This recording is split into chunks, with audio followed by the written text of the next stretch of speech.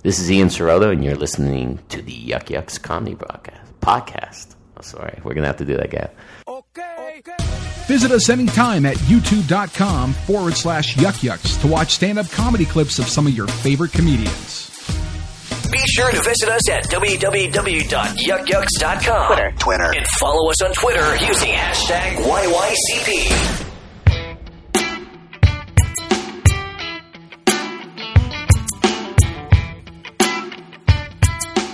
Hey, what's going on, my little Yuckamaniacs? Welcome to the Yuck Yucks Comedy Podcast. I am your host, Jake Hirsch. Thank you so much for joining me this week. We start the show on a somber note. As many of you guys and girls have heard on the show before, me talking about last week. In fact, we rebroadcasted our Nav Galley episode, and as you guys heard last week, Nav was battling stage 4 colon cancer and was fighting the good fight, surrounded by just an amazing group of people that love him very dearly.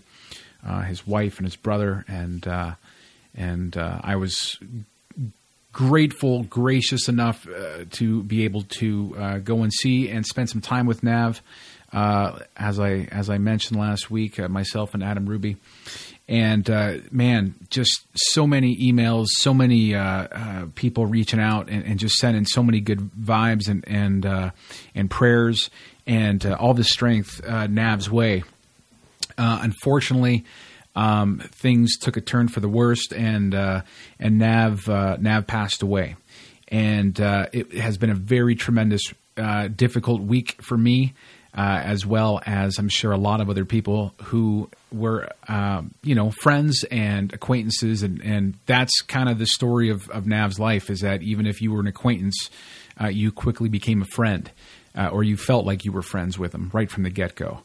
I've got so many fond memories of my short friendship with Nav. We had only known each other for the past year and a bit since he started comedy, and immediately took to him as just somebody that I really treasured our friendship together.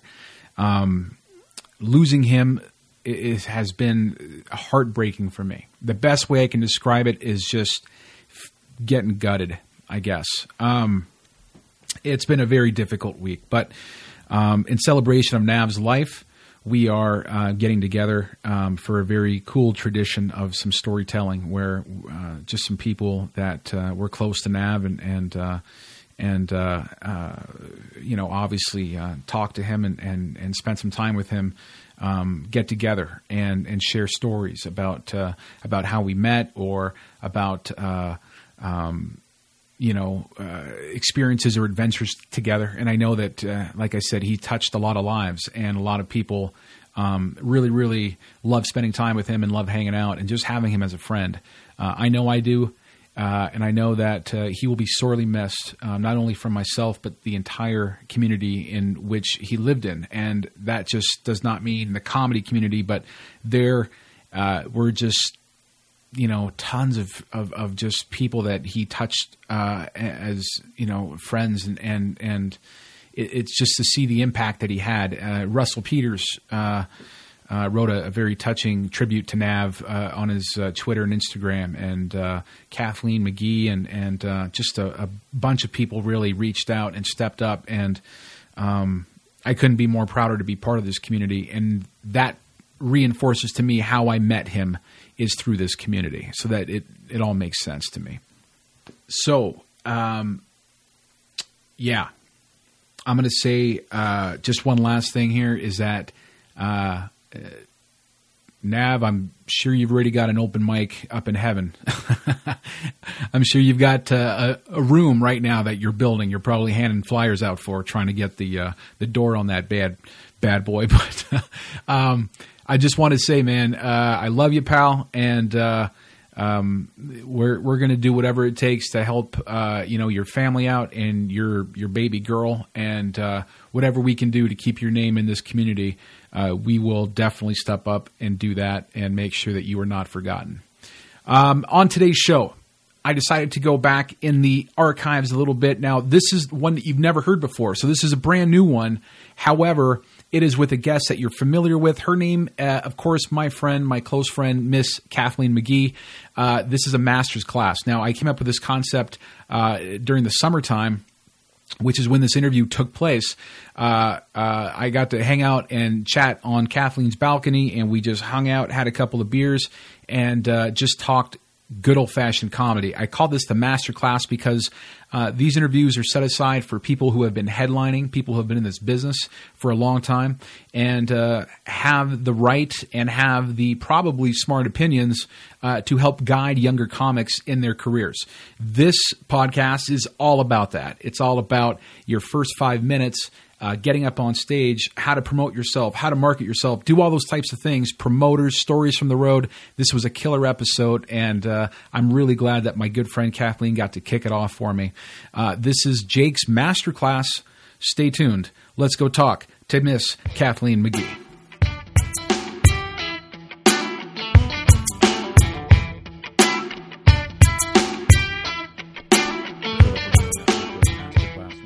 Oprah masterclass. Diddly. You get a masterclass, and you get a masterclass. I love Oprah. I miss her. Yeah, Oprah, she's a very inspirational woman. And you know really what? It's is. funny. I watch some of the reruns now. Like, whenever I'm at a hotel and I get the Oprah Winfrey Network or whatever it is, or Oprah Life Network or something, OLN, she's got some dynamite shows on there. I used to be like, fuck, this is all about feelings and, horrible stories about sexual abuse and overcoming adversity. But that's fun. And then, but then she'll have like a master class with like The Rock or something on there, and he'll just be telling these stories about when he was a kid and, buying his mom a sports car when he became famous. And I'm just like melting my heart. I'm like, oh, man. Oprah fucking knows her shit. She really does. She is a very inspirational woman. She came up like just being a fat person alone and being popular in the 80s and 90s. That's so true. I never thought of that. It is a huge thing. Because now everyone's, I accept me for who I am. Right. But Oprah, she was on that wave though. With she was on that diet up and down. Who was? Yeah. For I wasn't thinking that part. I just remember she was always on a diet. She. I had a grade 3 teacher that was always on a diet, and we would do weigh-ins and like. No way. Like she would do weigh-ins, like she would be on a milkshake diet, and so she would do weigh-ins for the class, and we would bet on how much she would have lost. It was so funny. I love stories about how inappropriate teachers were back in the fucking day. Isn't that great? Yeah. Even if you're like an 80s kid or a 90s kid, you still had great stories. I had a teacher that told me if she had a gun, she would shoot me. Because I was always very disruptive and trying to be funny. And she goes, Kathleen, if I had a gun, I would shoot you. And she said that in front of the whole class. And then my mom got pissed off when I told her. Oh, my God. Did you read this was on CNN, actually, this news. I never thought this was going to hit CNN. And then it also was on the Bill Maher show. But a teacher in Ontario. Oh, licked her in the fart box. I loved that. Lick me where I fart. I wish teachers could say shit like that more. And then she told the other kids, she's like, yeah, you're a real piece of shit. Oh, my God. My uncle. I was like, this is the best teacher I've ever heard of in my life. My uncle, he just passed away, and sorry to hear that. Yeah, he was a great person, and but he had cancer, so it's a good thing that he's not suffering anymore. But he was like a teacher and eventually a principal. And no way. Like he probably had some crazy stories. Yeah. Well, first of all, we did the wake at his acreage. It was really nice, and then my cousin asked me to speak, and so I went up, and I was like, and in the middle of it, I'm like, I am killing right now, you guys. I destroyed that funeral. They were dying, literally laughing so hard. Oh my god! But I did so well, and then I swore. No. I said fuck once, and then I was like, oops, and then my one. This was a eulogy. Yeah. But then all of his buddies were coming out to me after and be like, you were so good. That was amazing. And I know that my Uncle George would have loved that. Like, he would have loved it. That tribute. Yeah. But then I was listening to all the stories from his teacher friends. And I know for a fact, like, I went to a Catholic high school in Edmonton. And I know for a fact that those teachers were crazy. Oh, yeah. I was on student council. I remember I had stayed late and I was leaving. I was like 6 o'clock at night, and one of the teachers was rolling a keg down the hallway. No way. Because they could have alcohol at the Catholic high schools because it's the body of Christ or something, or the blood of Christ. I didn't listen in religion, but like they were like ripping it up in the back. Teachers are so fun because they have to be so censored all the time. They're the most crazy people. Oh, they are. They absolutely are. Like when they cut loose, they cut loose. Oh, they're fun. Majority are like alcoholics, Yeah. straight up. Yeah. Yeah. Some of the stories that they were telling were just amazing. Yeah. Like I remember hearing a story once where there was a frosh week and there was a kid that was very like he was from Africa, so he was very black. Right. And he came to the office to report that he was upset because he was in the 10th grade and the kids in the 12th grade were trying to frosh him. Right. And so my uncle's like, "Well, what were they trying to do?" It'd be horrible.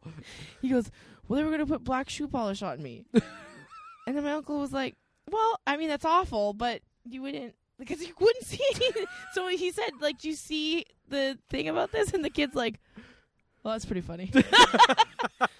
You could get away with so much shit. Yeah. I went to I did part of my schooling when I was a kid in down in Houston, Texas. Yeah. Down in Houston, Texas.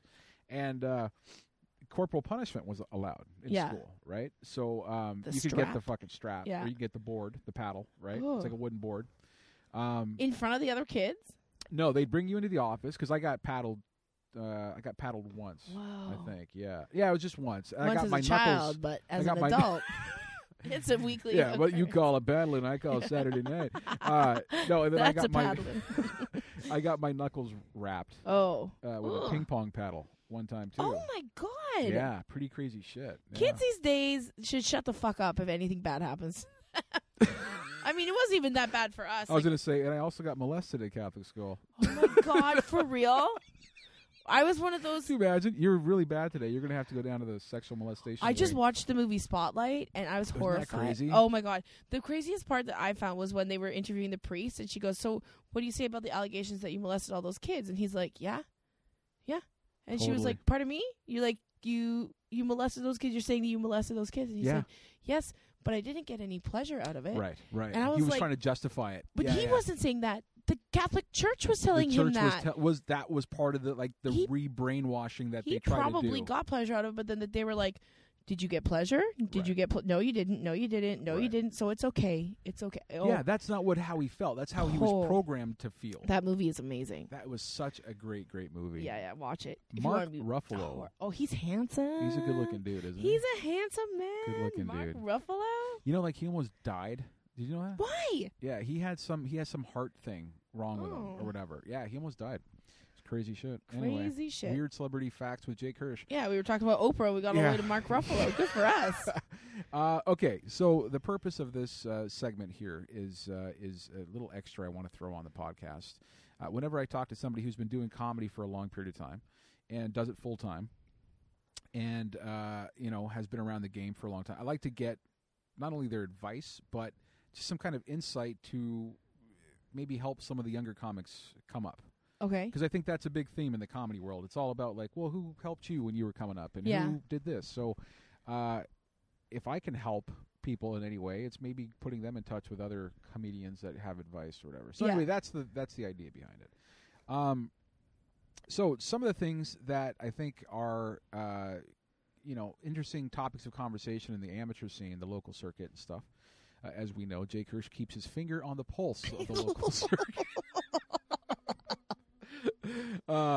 So some of the topics that have been talked about on the show before were things like how often should you be writing new material? How often should you be doing open mics? How often should you be doing, like 5 minutes? Like when should you move up? When should you consider yourself a solid middle? Those types of things. Like what's the etiquette around pay? What's the how do all those, like, what have your experiences been like with some of those things? So if you got, 15, 20 minutes, I'd like to talk to you about that. Sure, we can talk about that. Yeah. Perfect. Because I think, how long have you been doing comedy for now? It'll be 12 years in February. 12 years in February. Yeah. And who was on the scene when you started doing comedy? I started in Edmonton, and I guess the comics that were Like, are you talking headliners or just like? Yeah, like I'm trying to put, I guess, more like a frame of reference around some of your peers at that time. Well, my peers, the people that I was hanging out with the most, would have been like Sean the Comber. Okay. It's weird because a lot of them aren't doing comedy anymore. I've heard that recently a lot. I'm trying to think of like names that like you recognize, but Sean was a big one, and the headliners would have been like Howie Miller, Carrie Younger, Winston Herbert, Andrew Gross. And, I was the only girl. Really, there was one girl that was a little bit ahead of me when I started, right? And she was so funny, and she went on one road gig to Fairview, Alberta, and she stopped doing comedy. What happened in Fairview? Fairview? That'd be the next logical question. Fairview, I only did it once, but it was legendary, the worst room in Canada. Really? Like comics, you ask any Yucks comic that has been around for long enough and ask them about Fairview, they'll have a really amazing story about how terrifying Why? that Like, it was just the crowd? Was it? So it was like, it's a town that's like a little bit out of Grand Prairie. Right. And Grand Prairie, the gig in Grand Prairie was great. You got a nice hotel room. It was a really good room. Yeah. But you had to do Fairview to do the Grand Prairie room.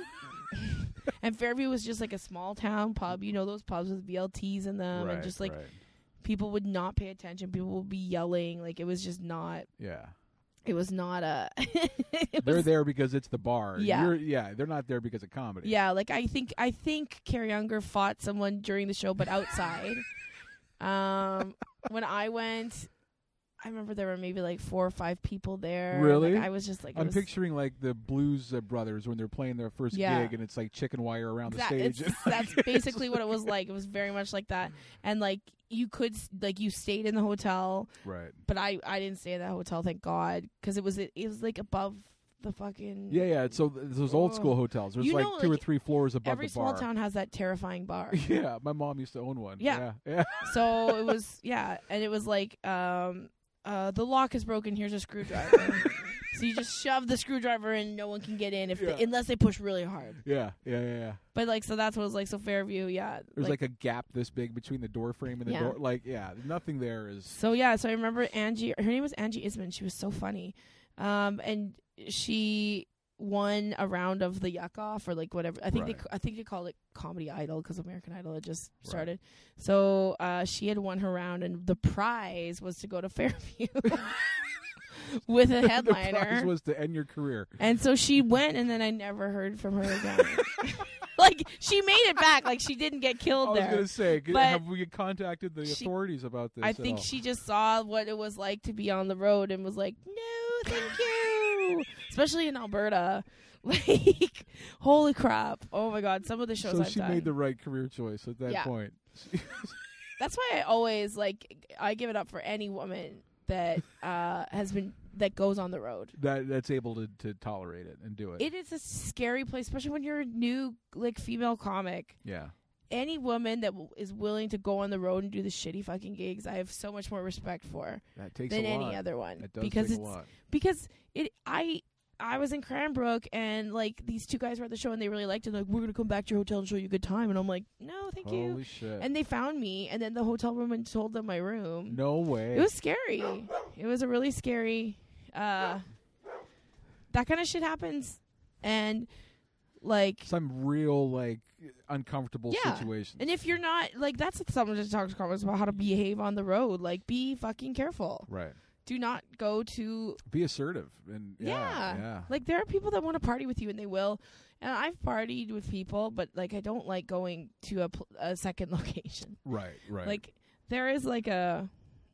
unless you, know the people. I have people now that I hang out with that I've hung out with before, and they always come back. But but kind of build that relationship. Don't just go to some house party. Yeah, just in some weird town. Or do it to get the story, so that you can have that story later. Because there are some good stories about going to house parties and some crazy what shit. The fuck happened? Have you seen some crazy shit? Oh yeah, I think every comic has seen something that they wish they could never see.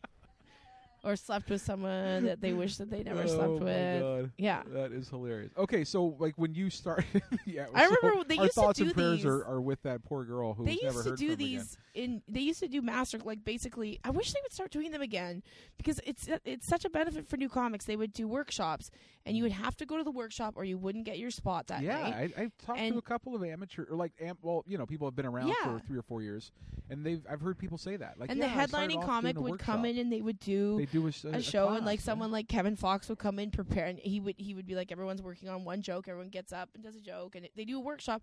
Frosty had a great one, he still does it, but or sometimes you get a week with someone like Paul Meyerhog where he would talk to you about how to not get an STD on the road. Like, everybody had a good lesson. It brought everybody together, and it was an incentive to get your spot. Like, you would never get a spot at Yuck Yucks if you weren't at the workshops, which I just That's what I hear people say. I'm so that tired. A lot. That's not I'm tired of comics coming, doing their spot, and leaving. Yeah, I find that very disrespectful, especially if you've asked me for a guest spot and I've gotten you a guest spot, right? And then you take off. Yeah, and you don't sit and you don't watch. Like, I learned so much, right, going to Yuck Yucks every weekend in Edmonton, and like, I had no life. Right. But I was at Yuck Yucks every single weekend, watching the show, driving the comics around, hanging out, getting good. It helped me so much when I moved to Toronto to already have these relationships with Toronto comics. Right. And so they wanted to put their neck out for me, and they wanted to, like, Frosty will tell you, the weekend that he was there, the first time I ever met him, he's like, yeah, you and Andrew Iwanek came to all the shows. You watched all the shows, and you hung out after. Right. He's like, when you guys did that, he's like, I'm going to help this girl. Like, I think you're showing him the level of commitment that you're willing to put into it. I'm not talking about kissing ass. It's not about kissing ass. It's about, like, holding your ego back for a second. So really, you want to run off and do a spot in front of 7 of your comic friends. It's not going to help you develop at all. Right. Or do you want to sit and watch how, like, a professional comedian can control a room, handles a room, or digs himself even out, or watch does whatever, I would even go watch the shitty ones, because those you learn, I'm never going to do that.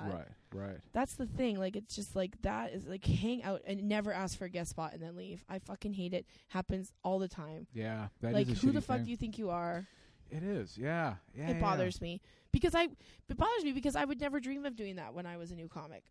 No, and I think that there's a certain level of I don't know if it's entitlement is the right word for it or whatever, but I've seen some behaviors that I don't care for necessarily. You know what I mean? Like, if you get a guest spot at Yuck Yucks on the weekend, do not book another spot. Right. Don't be an idiot. Yeah. Stay around. Like, I always remember the comics that ask me for guest spots and then stay and watch the shows, and I always remember the ones that leave. Absolutely. So next time I'm in town and you're like, can I get a guest spot? I'm like, oh, I don't think.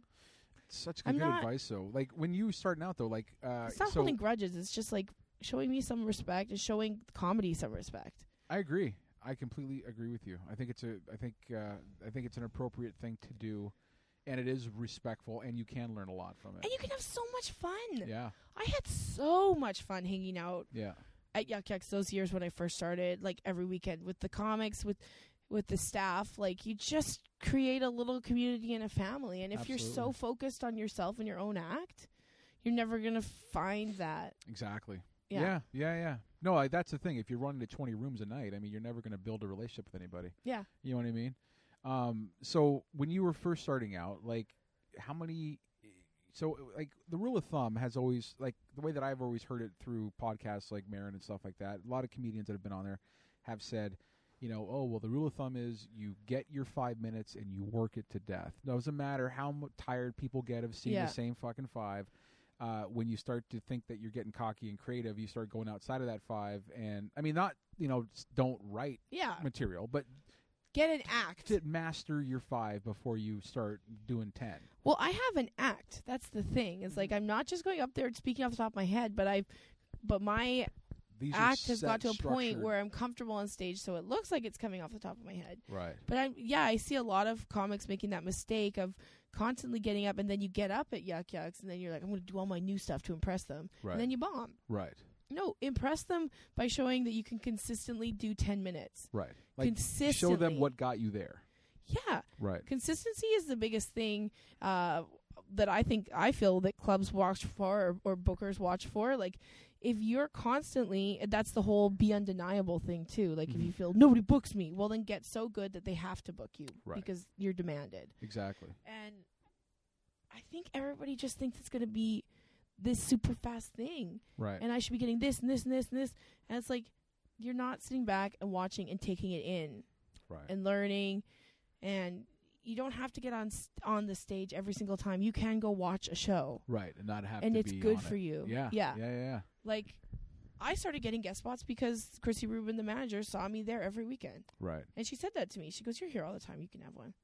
But she didn't give it to me because it was an fucking honor. Right. To get it. And now nobody treats it like it's an honor. Right. It's like, it's just really like weird to see how much it's changed. And I know it's like this, these kids these days, but I don't know. Like, I think that at some point it changed where it became more about, well, I'm just going to keep getting better and better, and I'm not going to learn this thing. I'm just going to do it on my own because I'm right. Right. I don't know. Maybe I sound bitter and old. Well, I don't know. I mean, maybe that's a thing that that people just do. I mean, it's the same thing why our parents are always like, you know what, when I was young, politicians were noble and people did the right thing. You know, and politicians have never been noble.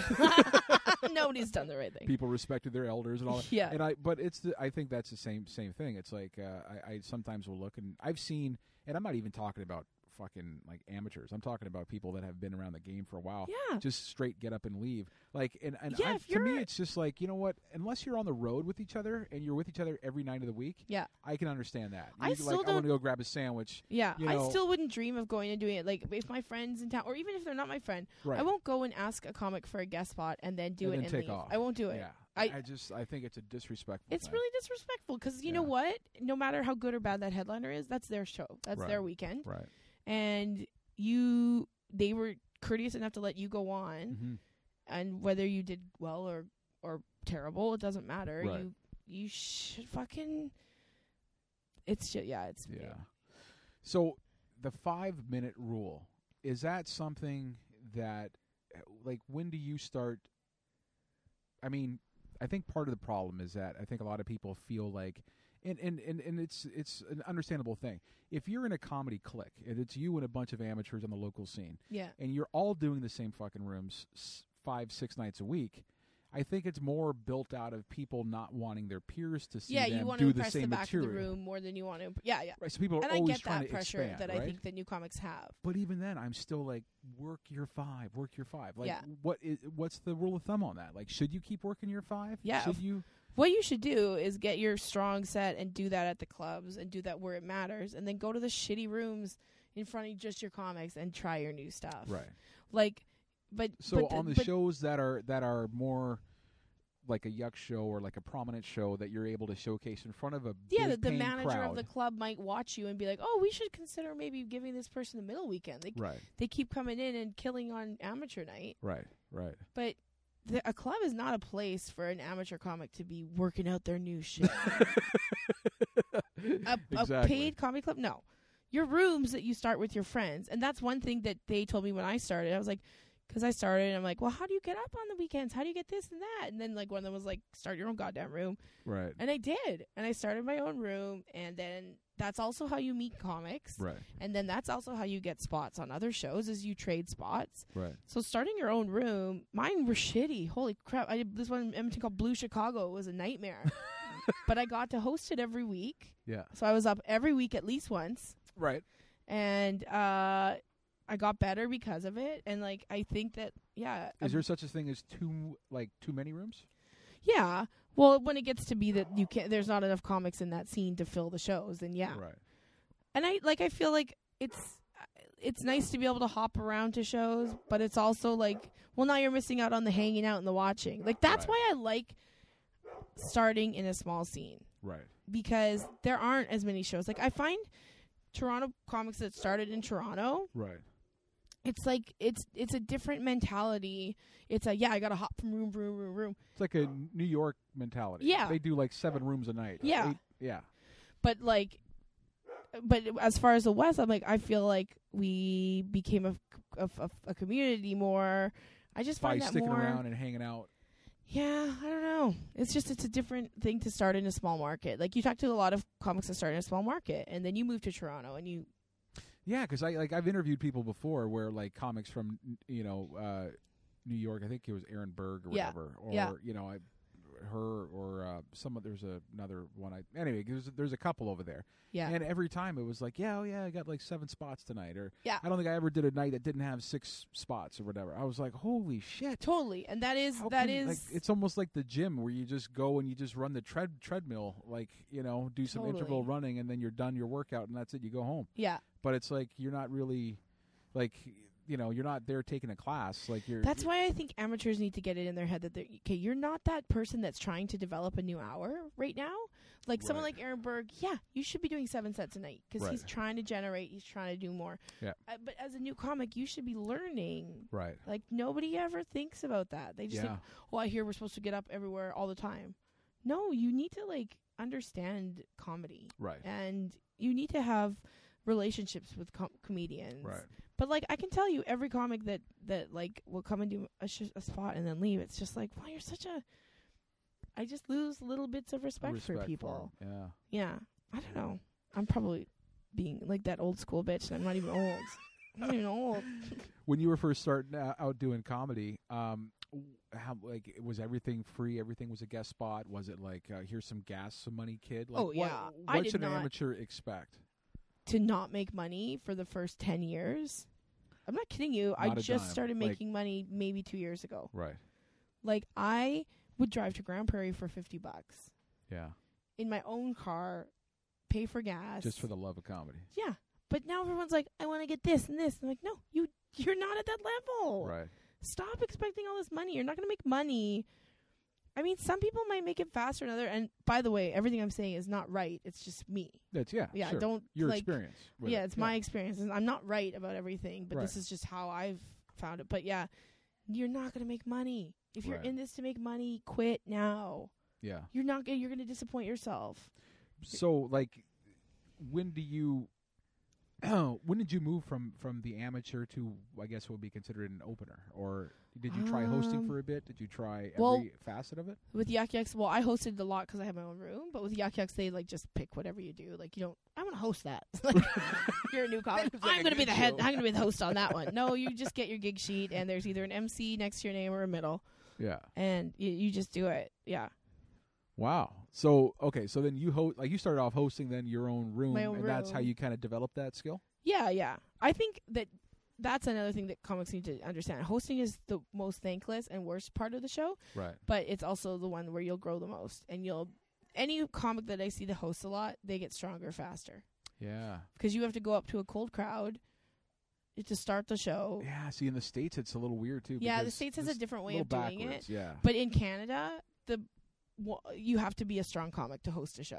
That's what I realized. Yeah, you have to be a strong comic. Yeah, because you're setting the precedent for the show. You're setting it up. You're getting people going, and then if your middle bombs, you got to go back up and bring that show back up. Like that's your job. Right. And then you got to do all these stupid announcements. You got to talk to the stupid birthday parties and the bachelorettes. Yeah.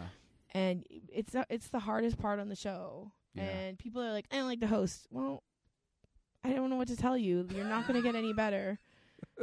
Nobody likes to host because everybody comes up to the host after and is like, you should be a comedian too. Because nobody thinks that person is a comedian. It's a thankless job. It's the hardest one. It is. But anybody it's better for you. It's so much better. So as a new person. Yeah. When did you start making that transition? So like when did you I mean obviously for Yucks, but I mean like so it's best to develop that skill. So if you don't have your own room, you want to try and host as much as you can on amateur shows. Yeah. To develop that. Never turned down a hosting. Never turned down a spot. I was talking to a comic that was like 2 years in, and they're like, it's good because I'm starting to turn down stuff. I'm like, what?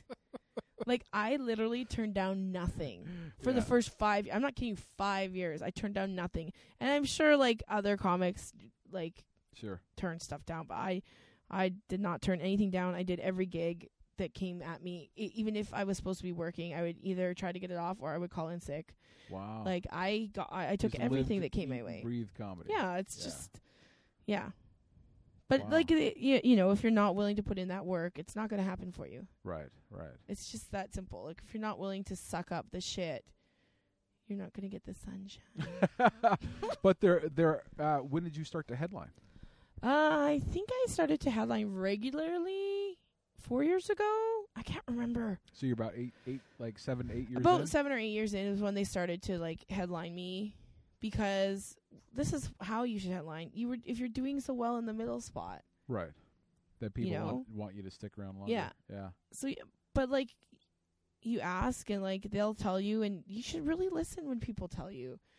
If you're gonna ask them, should I be a headliner, and they're gonna tell you the honest truth, and the honest truth is no, don't just take that and be like, well, fuck them. Right. I'll show them. Right. Especially if it's someone that you technically respect, or if it's of someone that's been in the business for a while. Sure.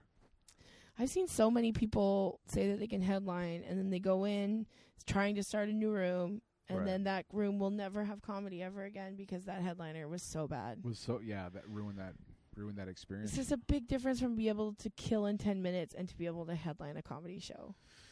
Yeah, that is a big difference. It's Absolutely. a huge difference. Yeah. And headlining is like it's not hard, but it's not easy. You've got that whole check drop at the end where everyone stops paying attention all of a sudden. Right. And like, I know comics that like, well, I have my set, I've this timed out to this, so I have this joke that's kind of a lull joke where the check comes out. I don't do that. I'm like too dumb to do that. Like, I just do whatever I want. And like, sometimes I'll be doing my best joke when the checks drop, and I'm like, shit, this is not good. They're not going to pay attention. What to this. about, did you ever headline amateur shows? Oh yeah. Yeah. Yeah. Probably like I started to headline those maybe 5 years in or something, 4 or 5 years, where you would like do amateur, but that's like a 20-minute spot. Right. So that's more of like a middle spot. So when you're middling a lot, headline those shows. So when you're headlining the amateur shows, that's a good indicator, and you're doing well. That's a good indicator that you're ready to start middling. Yeah. Yeah. Yeah, I think so. Yeah. Yeah, if you're doing well. Right. And be fucking honest with yourself. So when you were doing some of these like guest spots or whatever, or gigs or whatever, I mean, if you had to drive out to, let's say, like the Grand Prairie one or whatever, what's the etiquette? Did rooms flip you $20 for gas? They give you $50? Like what's? There's some of them just say, "Hey, thanks for showing up. Yeah, man. Appreciate it." I don't think there's no set rules for comedy. There's no etiquette. I don't think like. It's such a loose industry. It was really funny though, because this last weekend I was in Tofino with a comic from Victoria named Miles Anderson. Right. And he was really funny, and he's new. And he said we went out for we were at the bar for the show, and I was like, do we have a tab or anything? And he goes, I don't know. And I'm like, always ask. Yeah. You never know. So we ate dinner, and then after we ordered an 8, I said, "Dude, the comics have a tab?" And they were like, he's like, "Let me go check." He goes, "Okay, so the meal and 2 drinks are covered." I'm like, yes. There you go. Yeah. And I'm like, always ask. Always ask. Always ask. Yeah, that's the thing at the shows that I've got as well, is that I always make sure that the comedians get a bite to eat and at least a pint or 2. Yeah, because you're a good booker. Yeah, that's not always the case. That's not always the case. We used to do shows for the Comedy Factory for Bob Angley. I don't care who yours is.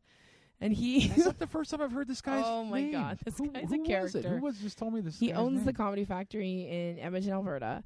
And you know what it was? I heard it on your podcast. Probably. With Sean yeah, McGovern. Yeah. Because he's the first person that will put you on the road. Right. He will put you on the road. Like, he's like, when the first time he put me on the road, he's like, "You're going to Grand Prairie." I can't remember who it was with. But he goes, "You're doing half an hour." I'm like, "I can do 10 minutes." And he's like, "You're doing half an hour. You'll be fine." Really? And like, it was awful. It was so painful. And he would just send people terrifying. out. Terrifying. I think the story on your podcast was Sean was saying that he would even if there wasn't a gig booked, he would, or like they try to cancel the show, he would still send comics out. Oh yeah, to do it. And try and get the money. And just get the money. And he would make us deliver posters to towns along the way for upcoming shows. And he tried to give me his SO extra card.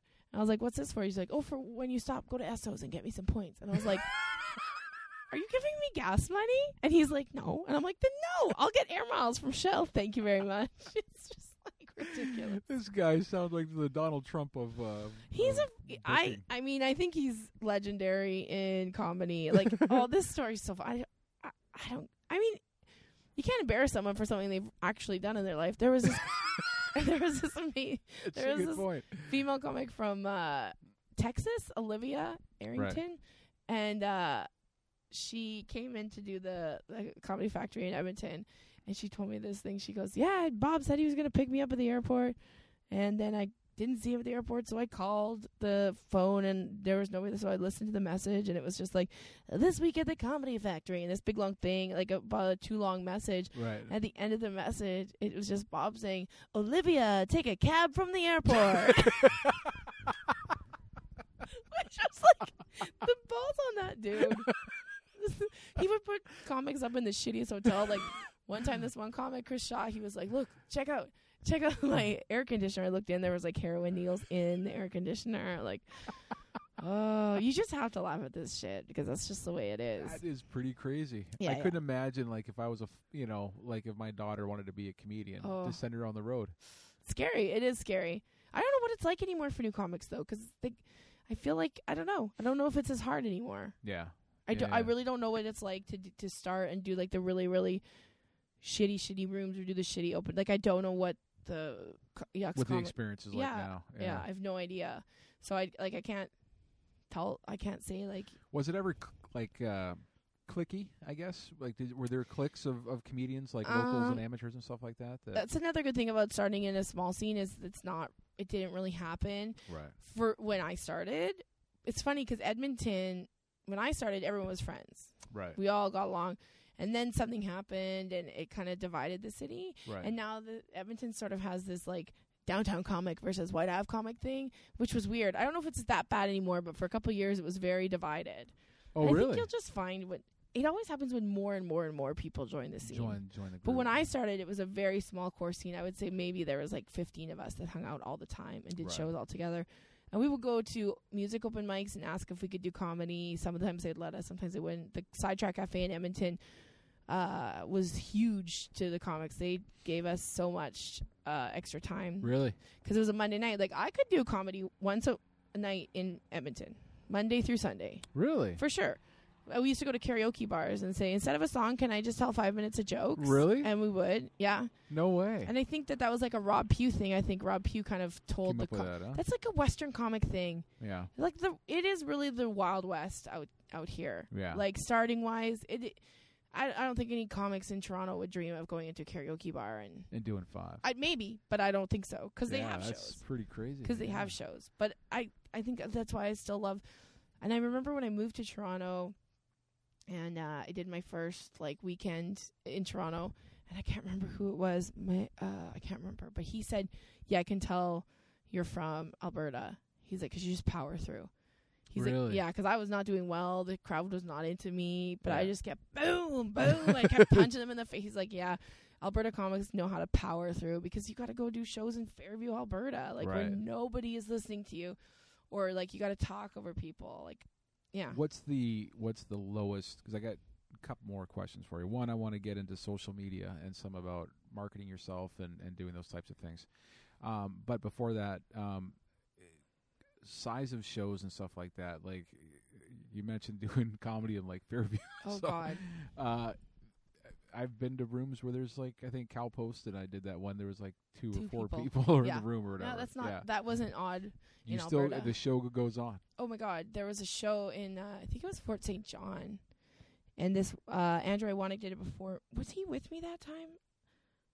I can't remember if I was with him or not, but he got shots of milk sent up to him from the shitty crowd. Really? They were throwing chicken wings at him. The stage was on a piece of plywood on the bar. No way. You had to climb milk crates to get to it. I'm like, I'm gonna die. I'm just going to fall off the stage or the stage is going to collapse. Horrendous conditions. I've stood on some really horrifying stages. That is crazy. Yeah, where I don't want to move because I'm like, this thing's going to fall apart and I'm going to die. Yeah. So it's good to have somebody it's good to have somebody who kind of knows what they're doing, make sure that the show is ready to go. That's the best is that. Yeah. Nothing worse than going to a show and being like, fuck, the mic doesn't work, the lights suck, the room's not set up properly. That's how the band stole the mic from last night, so you're just gonna have to talk. What? No. Go buy a mic. I can't. I'm not doing a show without a mic. Oh, I don't like talking without the microphone in my face. that is crazy. But I think there's something to be said about that, being able to get up in front of a room of 2 people and continue to do your bits. Yeah, if you can get up in front of 2 people and still make them laugh, you're doing well. Yeah. Like this past weekend, we did a show in Cochrane, and it just, the guy was just like, listen, it's whatever, just throw something together. I'm like, it's 4 days. Like, you know, whatever. So like 8 people show up. And young comic out there, Brett Forte, got up, and I was very impressed because he's still considered like an amateur. Yeah. And he literally just went through everybody at that table and worked that entire table. And I was just like, holy shit, like that's impressive. That's what you can tell if a comic is really like loves comedy, is that they're like, I don't care how big the crowd is, I'll get up. Yeah. I'll just put me up. Yeah. I don't care. Because there's like that twinge as a promoter. You're like, oh my God, there's 8 fucking people in the room. And I had to check my ego because I'm like, well, this wasn't my fault, right? But at the same time, I'm like, there's that twinge of like, should we continue with it? Like, should we just pull the plug and just put on the jukebox or something? And you know, I looked at Brett, and he just kind of had this like the show goes on. Like, it doesn't matter. Like, we got to do this. Yeah. Like, it's going to happen. And there's nothing like watching a show and knowing you're not on it and being like, either if it's A, really good, and you're like, fuck, I just want to get up in front of this crowd. Yeah. Or B, really bad, and just be like, I want to turn this crowd. Right. Because turning a crowd feels really good. Oh, yeah. From a crowd that's paying 0 attention. Yeah. To make them fans. Oh, my God. I did a show at the Drake Hotel in Toronto. Right. There used to be a show on the Wednesday in the bar. It was in the bar upstairs. And nobody was really paying attention. It was a really loud, talky bar. And then I went up and I don't know how I did it, but I just grabbed the room and they all stopped and they all listened. And that's one of the only times I've ever done that, and the first time I ever did that. And it was like, holy shit. And then I remember this like really hot guy came up to me after, like stupid hot. And he was like, you're so funny. You're the funniest. He goes, I'm an actor in LA. He's like, if I can ever help you with anything. No way. And then I was like, why are you talking to me? And he's like, oh, you're just like, I've never seen a girl that's as funny as you, blah, blah, blah. And so I took his information and I had it. Like, I texted back and forth like a few times about stuff because he was an actor in LA. Because when I moved to LA last time, he was on a bunch of billboards because he's the guy from Arrow. No way. Stephen Amell. And I met him, and I was just like, holy shit. He doesn't talk to me anymore. He's too famous. But yeah, that was a cool night for me because I just remember, like, because I don't feel cool in those kind of bars too. Like, the Drake is a very cool place, so I always feel very out of place. And I was like, oh, these people are going to hate me. They're going to think I'm ugly. And then I went up and I just did well, and then these, like, super hot guys came up to me. I'm like, what is going on right now? One of the perks of doing well. But yeah, that's the thing, is like, it's so cool that you can try all these different rooms and like try and turn a room. Turning a room is a magical moment. It's up there with like finding a punchline on stage. Oh yeah, absolutely. Definitely cool. All right. So last topic I want to talk to you about is, of course, social media marketing, marketing yourself. When you were starting out, I mean, obviously, you know, you don't want to invite your friends and family out to every time you're up on stage. No. That can get a little exhausting. Wait till you have contests where you have to win through audience vote. Right. Save those people for that. Seriously, yeah. Yeah, that helps. Save those people for that, for sure. Yeah. When you're starting out, though, I mean, is it just as important then as it is now for you to market yourself and put it out there? Yeah, for sure. Like, social media was just starting when I was starting comedy. MySpace was big. Right. So, I mean, I'm not going to lie, but I was in some top 8s. Whatever. But, like, I used MySpace they had events, and I used MySpace to, like, spread the word. And I put comedy up on YouTube, little things. But it's very important. And as far as social media, just have fun with it, I think. Like, literally, like, I don't think about the stuff I post all the time. Sometimes I'm like, I can't believe I just put that up. Right. But then a whole bunch of people like it. I'm like, no, people follow me now because they know what to expect. It's like, except for my mom, she's always like, why would you post that? But no, just have fun with it and be yourself. I think people just want to see people that's why social media is so intriguing. Yeah. You can look at people who you don't really know, but I follow people that are not famous. They're just people that I don't even know. But you just find something fascinating about their life. And just follow their life. Yeah. It's kind of cool. So like, if you're being fake on being stupid, but I don't know. And I find Twitter to be like a virtual joke book. Like, I like Twitter the best because Facebook people can comment and you get really annoyed. My friend sent me a meme that this other female comic made, and it was like these two hot people making out in a hot tub, and it said, "This could be us, but you comment on my jokes." So there's nothing So more true. infuriating than like you're just writing a joke and then someone comes in and takes it super literally, and like, Right. or someone tries to tag it. I'm like, yeah, I know what you're trying to do, but don't ruin this for me. But Twitter's great because it's just out there. Like, no, you can't see unless you actually go to the tweet and look at what people have replied to it. But yeah, you either get a favorite or a retweet, and it's like that's like a virtual joke book. That's why it's so good to get a Twitter following. That audience response is obviously, and that's like an immediate response too. Yeah. That you can get. Yeah, I'll really put premises quickly. in there all the time, and if it goes well, then I'll take it to the stage. Yeah. If I get a bunch of favorites, and I've just started to get like more and more. It's just like Twitter takes forever to build. Yeah, especially now because everybody's on it. But if you can build it, push it. Yeah. Tell everybody your social media after every show. I usually get at least 30 followers a weekend now on between all the different social medias. That's Snapchat, awesome. even everything. Yeah. Just promote yourself. Yeah, I don't know. There was like a really weird thing. I think people, obviously I'm speaking from two standpoints. One as a fan of comedy, and two as a person who works in that forum of putting on shows. How important it is for comedians to try to Get a promote the following. show and to create that brand and to get a following, because I think people look sometimes at promoters and they're like, oh, he's just trying to make money, make money. But it's like, I'm trying to provide the opportunity for you to come and do comedy to get paid. Yeah, and of it's course he's trying to make important money. promote. Everybody wants to make money. That's kind of the whole purpose of business. That's the point. But, Yeah, but I think it's just an interesting thing, because it's like, I don't tell people, promote yourself because I want to make money off of you. I want to provide you the opportunity to come and perform, and you can, one, create a following for yourself, because,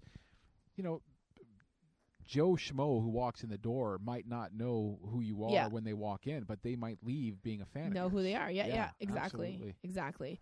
Yeah, and there's that Canadian humbleness thing where don't brag about yourself too much. Don't put too much on there. But no, fuck that. Do that. That's what you're trying to be. You need to be selfish. A performer. Yeah. You have to be a little selfish. Just don't be a dick. Right. Like, there's a difference between self-promotion and being a complete egomaniac. Right. So if you find that fine line, just do that. And don't. And if people bother you about posting too much, then be like, then why are you following me? Yeah. Exactly. I never have understood that ever, why anyone would be like, what are you posting? Blah, blah, blah.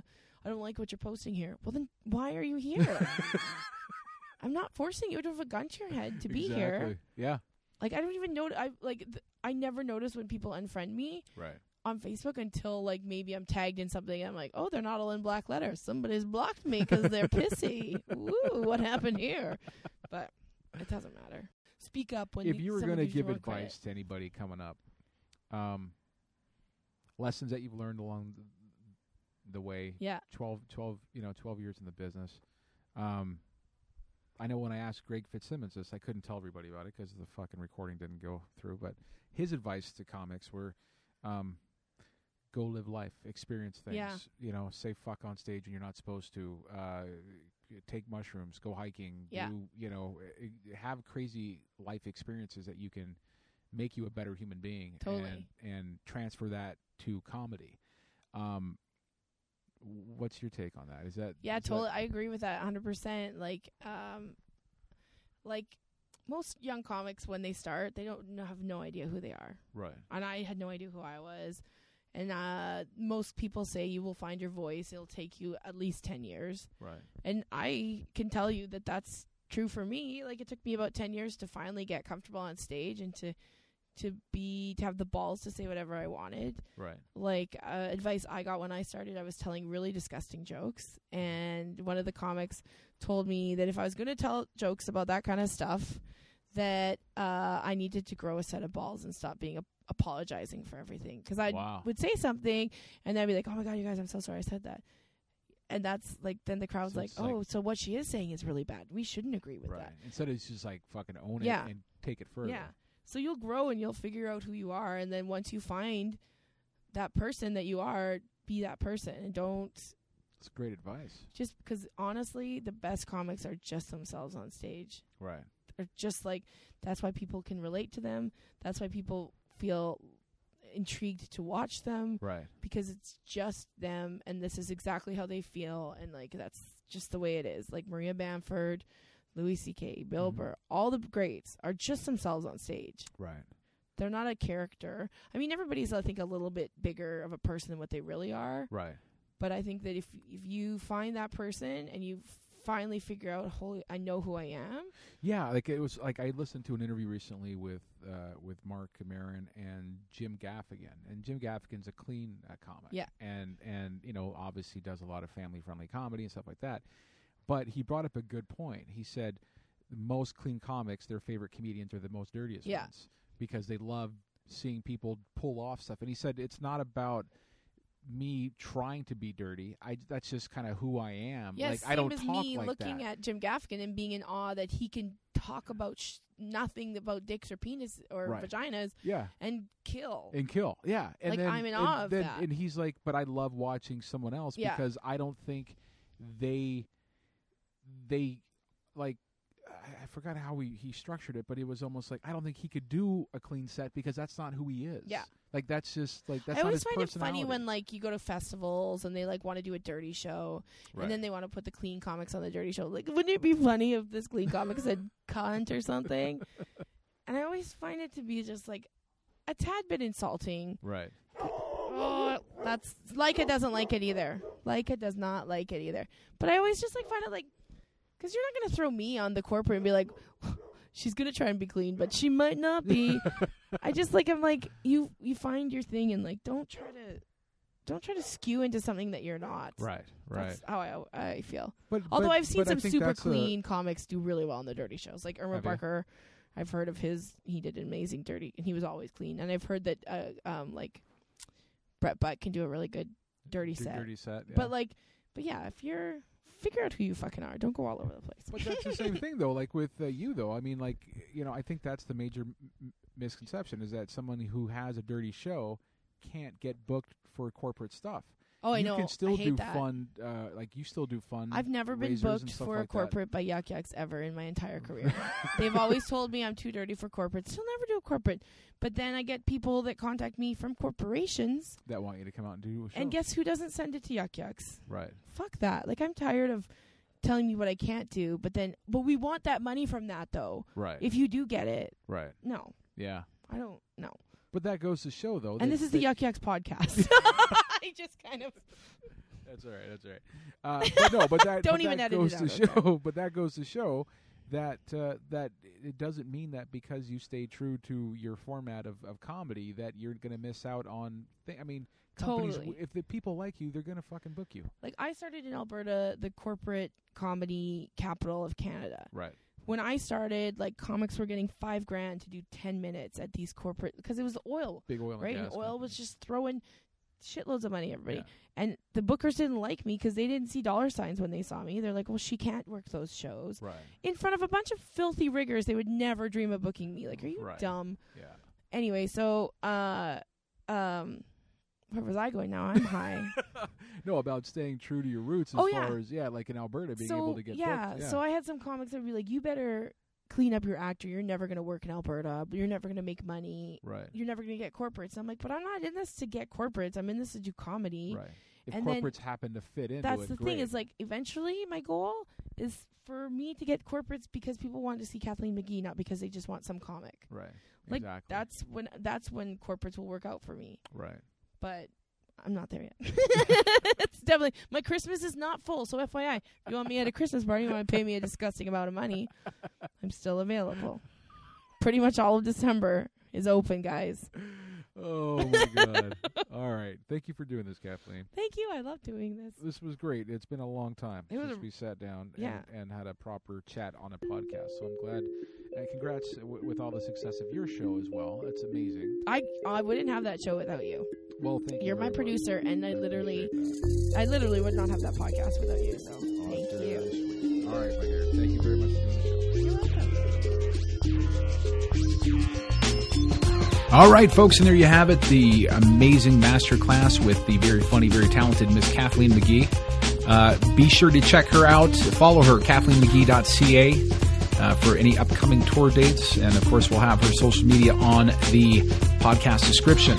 On behalf of myself, your host, Jake Hirsch, and the entire crew at Yuck Yucks, Mark Breslin, executive producer, Kira Williams, co-producer, Camille Argue, and, of course, the man who lays down the sick licks for this podcast, the acoustic genius, Mr. Lane Argue, as well. Check him out, laneargueguitar.com. There, I got it right. All right, folks. Rest in peace, Nav Galley. We will see you next week.